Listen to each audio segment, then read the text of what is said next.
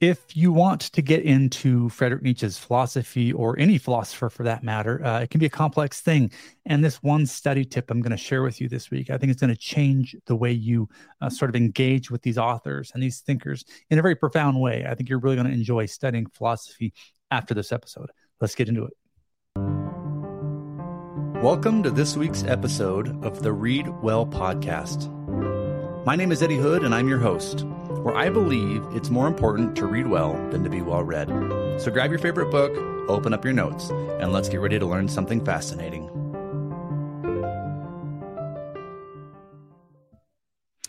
I am doing my best not to lose my voice, but I feel like I'm failing. I'm recording these episodes sort of in batch for two reasons. One, I'm going to Paris with my wife in a few days, and we're going to be gone for 10 days.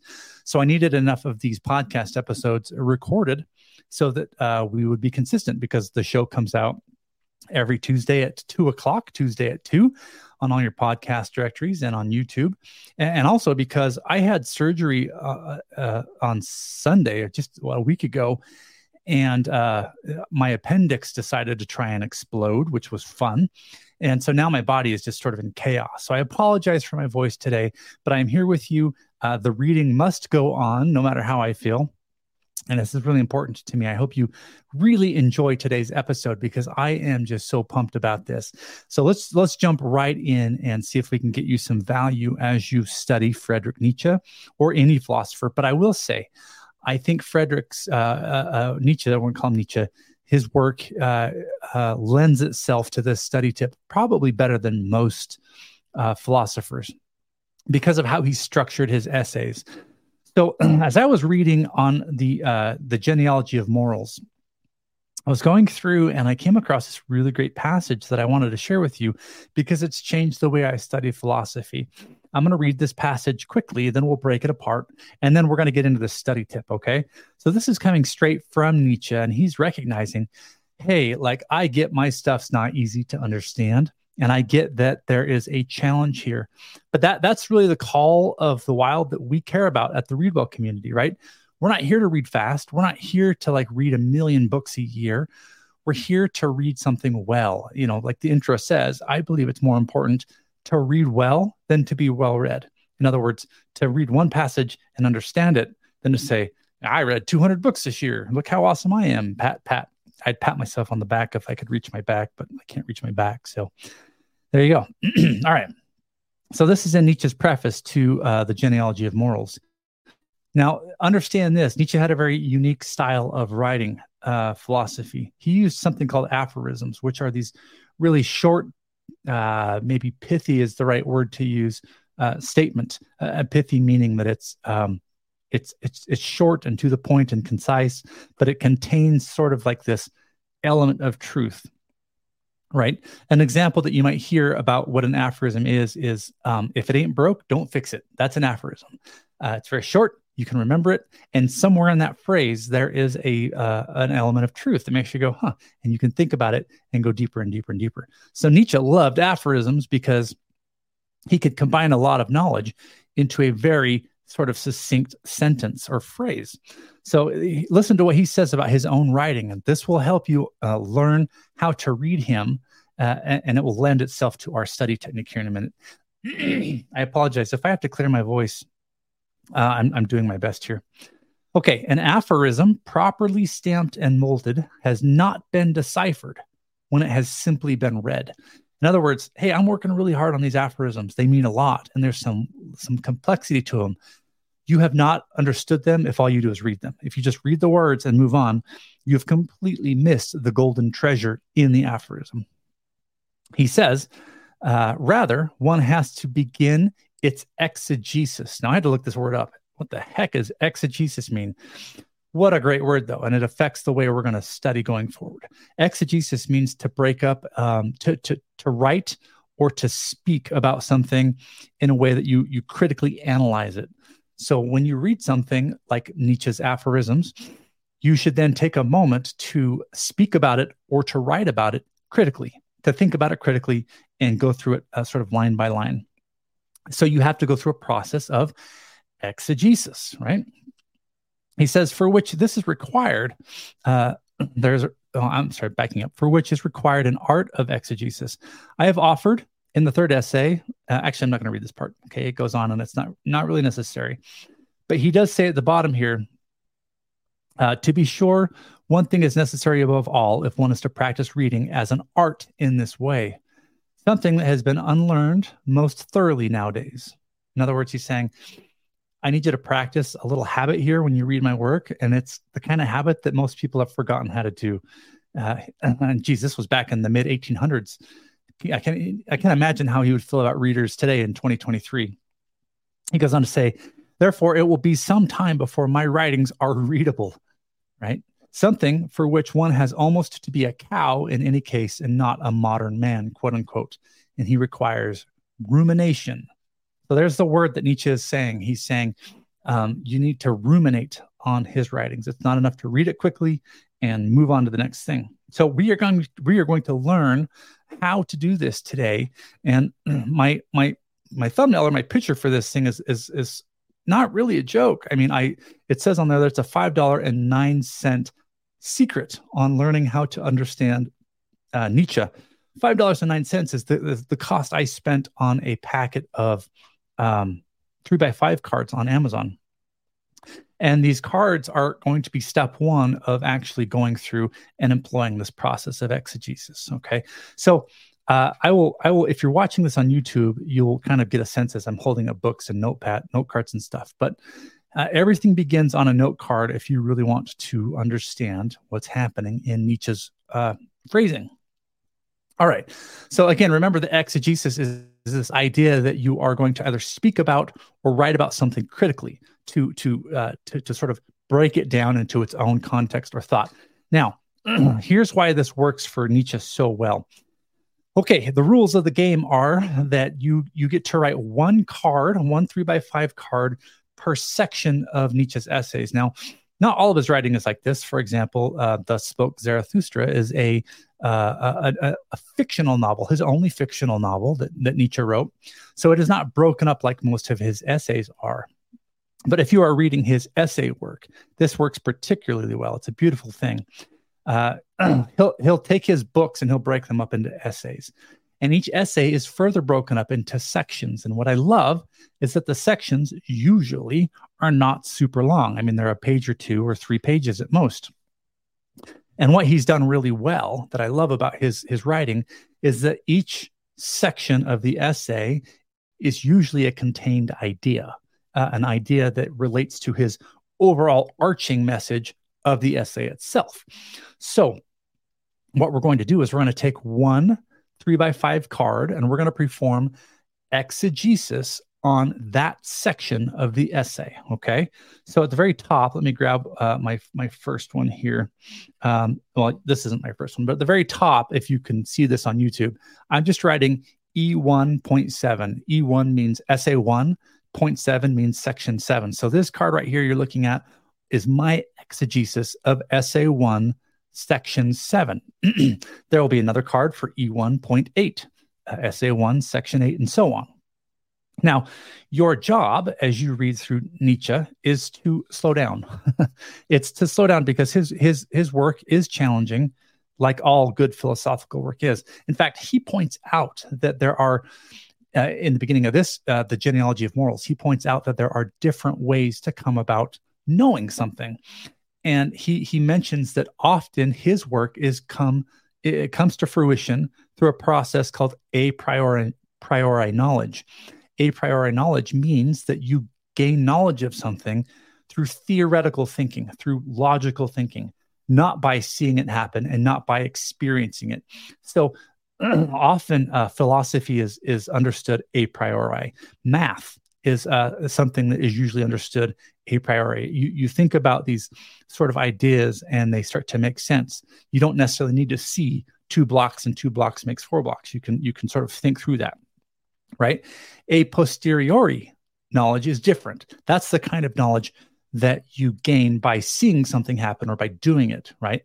But Nietzsche's work is very much up in the head. It's very much a priori. And so you have to sort of sit back and do a lot of thinking, a lot of wrestling. So as you go through each section, you're going to pull out a 3x5 card. You're going to write E for essay, then the number of the essay, essay 1, because in each of his books, he's got first essay, third essay, fourth essay, and so on. I skipped second essay. I don't know why. I have nothing against second essays. But you will identify the essay and then add a period and then put the section number. Okay, I think I've made my point clear here. Let me get a drink so I no longer sound like a frog. Well, I still sound like a frog. Sorry. All right. Now, here's how this works. As you open up his work, it's going to be somewhat challenging. Some of the sections are easier to understand than others, but your job is to slow down. Your job is simply to slow down. And you're going to read through the entire section. Again, they're very short. So if I hold up this book here, here's a section. You can see that it's like half of a page, right? Here's another section, which is half of a page. They're not usually long, but your job is to read that section once, just read it through like you would the newspaper or Harry Potter or anything else that doesn't require lots of like mental capacity.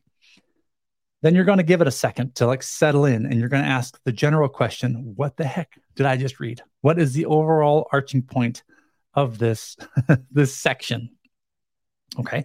Once you get that sort of in your head and you think you know what he's sort of leaning towards, you're going to go back, you're going to grab your little 3x5 card, and you're going to start reading slowly. Now, as you read slowly, you're going to go word by word. Okay. And your job is to make sure you understand the meaning of each word, because Nietzsche likes to use dual meanings. He likes to take words that often have multiple meanings, and he likes to play with those words. And so it's critical that you look at each word and say, what does that word mean? And if you don't know what it means, you need to have, I don't have mine with me at the moment, but you need to have a dictionary with you or your phone. I prefer a dictionary because phones are distracting. But you need to look up every word you don't understand. And you especially need to look up the words you think you understand, but you're not quite sure. I had to do this a lot I do this constantly with him because he's such an intelligent man, or he was, that he uses vocabulary that's often far above my own. But there are words that I've heard before, that I've come across. And so my brain thinks, yeah, I know that one. Let's just keep chugging on.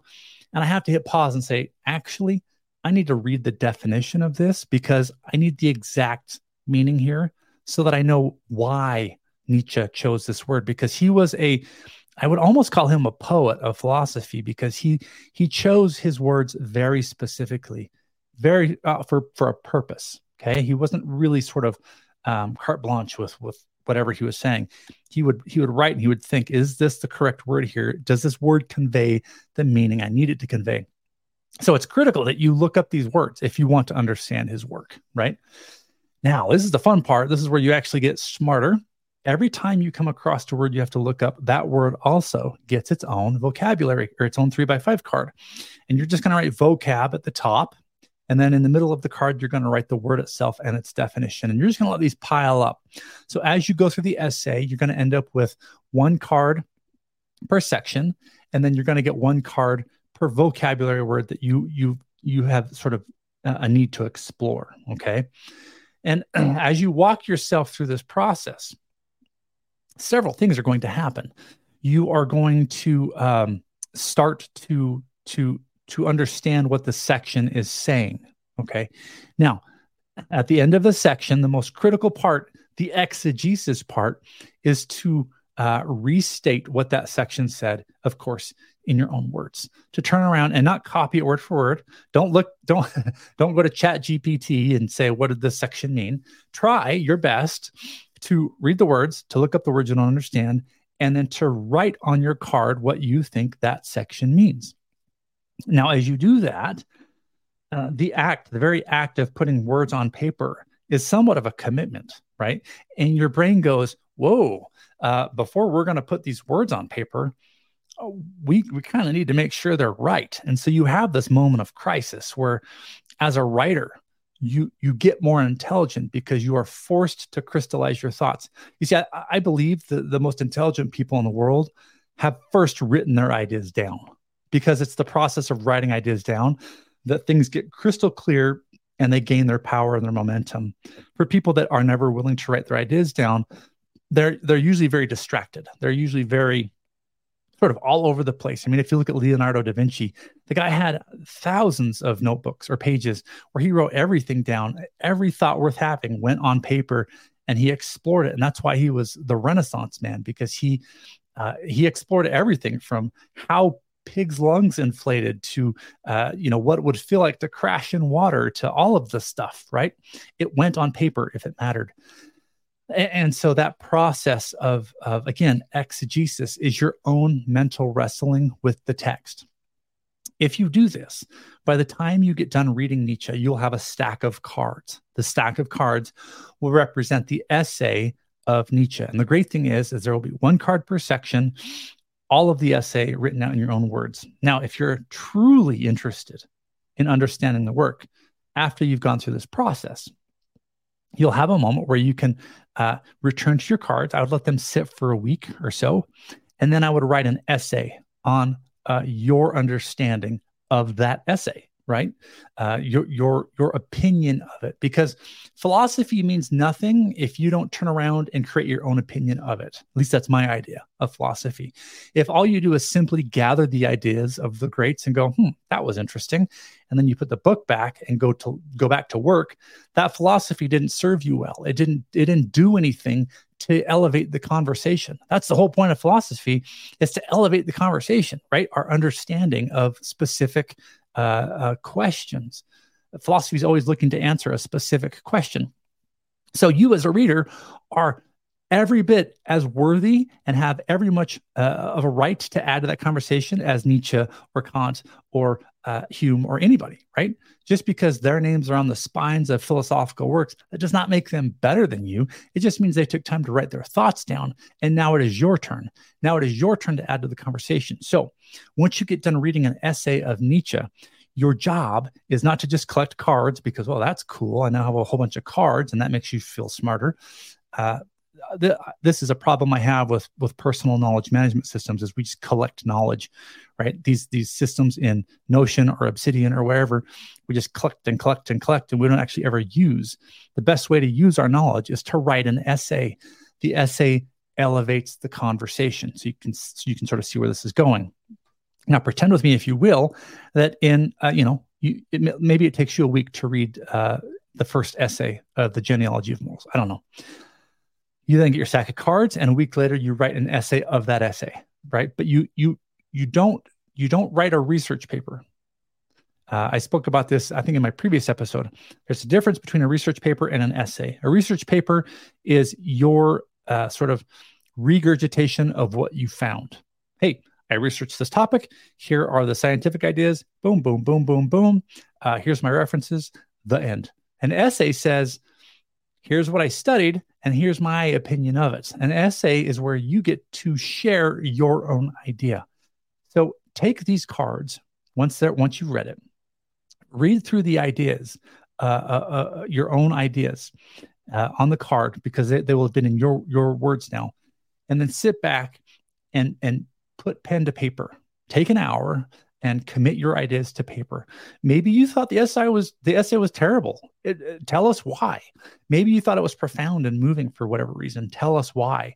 And maybe you could add to it and say, for example, Nietzsche said that our value systems were not given to us by God. They were given to us as a way to separate the classes of people. This is an idea that he promoted all of the time, which in the beginning, he believed that values were used to sort of distinguish the noble people from the common people, right? And the people who were righteous and good, those were the nobles, and the people who were dirty and gross, those were the commons, right? And from there, our value system began to grow and expand. This is his idea. Whether you believe it or not, or I believe it or not, that is not what this video is about. But you could take that idea as an example and now add your opinion to it. Do you think it's accurate? Do you think it's interesting? Do you think there is some more context there? What have you seen in your own personal life to sort of expand on this decision? That is the value of an essay. And it is until you write down your thoughts in an essay that nothing will stick around. Because when you die, which that will come, your ideas will go with you. However, if you write them down as Hume or Kant or Nietzsche did, your essays will survive, and you will live through those essays. And that is the power of writing your own thoughts down. I really hope that this concept helped you today in terms of reading Nietzsche. Again, I think his format really lends itself well to this version of study, this idea of exegesis, because he wrote these kind of really clumped up sections. He was so organized about essays and sections that allows us as the reader to consume them as such. And also because he wrote in aphorisms, which is a very different form of writing philosophy than most other people seemed to pursue. Now, if this episode meant anything to you, or you found any value out of it at all, I could really use your help. I hate to beg shamelessly, but this is a new community here, and I'm working my hardest to try and grow it. So if you find any value in this, please take a moment to subscribe to the YouTube channel and also subscribe to the podcast so that we can get this word out about what's going on. And I want to thank you for being here. If this content is sort of speaking to you, you are my kind of people. You're the kind of person that likes to read, that likes to think, that likes to be with the authors on the shelf and really learn from them. I think there's value in that. So thanks for being a part of the Read Well community. Like I promised, these episodes will come out every Tuesday at 2:00. So watch out for those, and we'll see you next time. If you'd like to take your reading to the next level, then head on over to our website at thereadwellpodcast.com. There you can get access to my weekly newsletter as well as up-to-date show information. Also, don't forget that I learned software development on the side just so that I could build a program to help us make better book notes as we read. If you're interested, go to highlightish.com. Think of highlighting a book, but add ish, I-S-H, at the end. Highlightish.com. Thanks for listening, everyone, and we'll see you on the next show.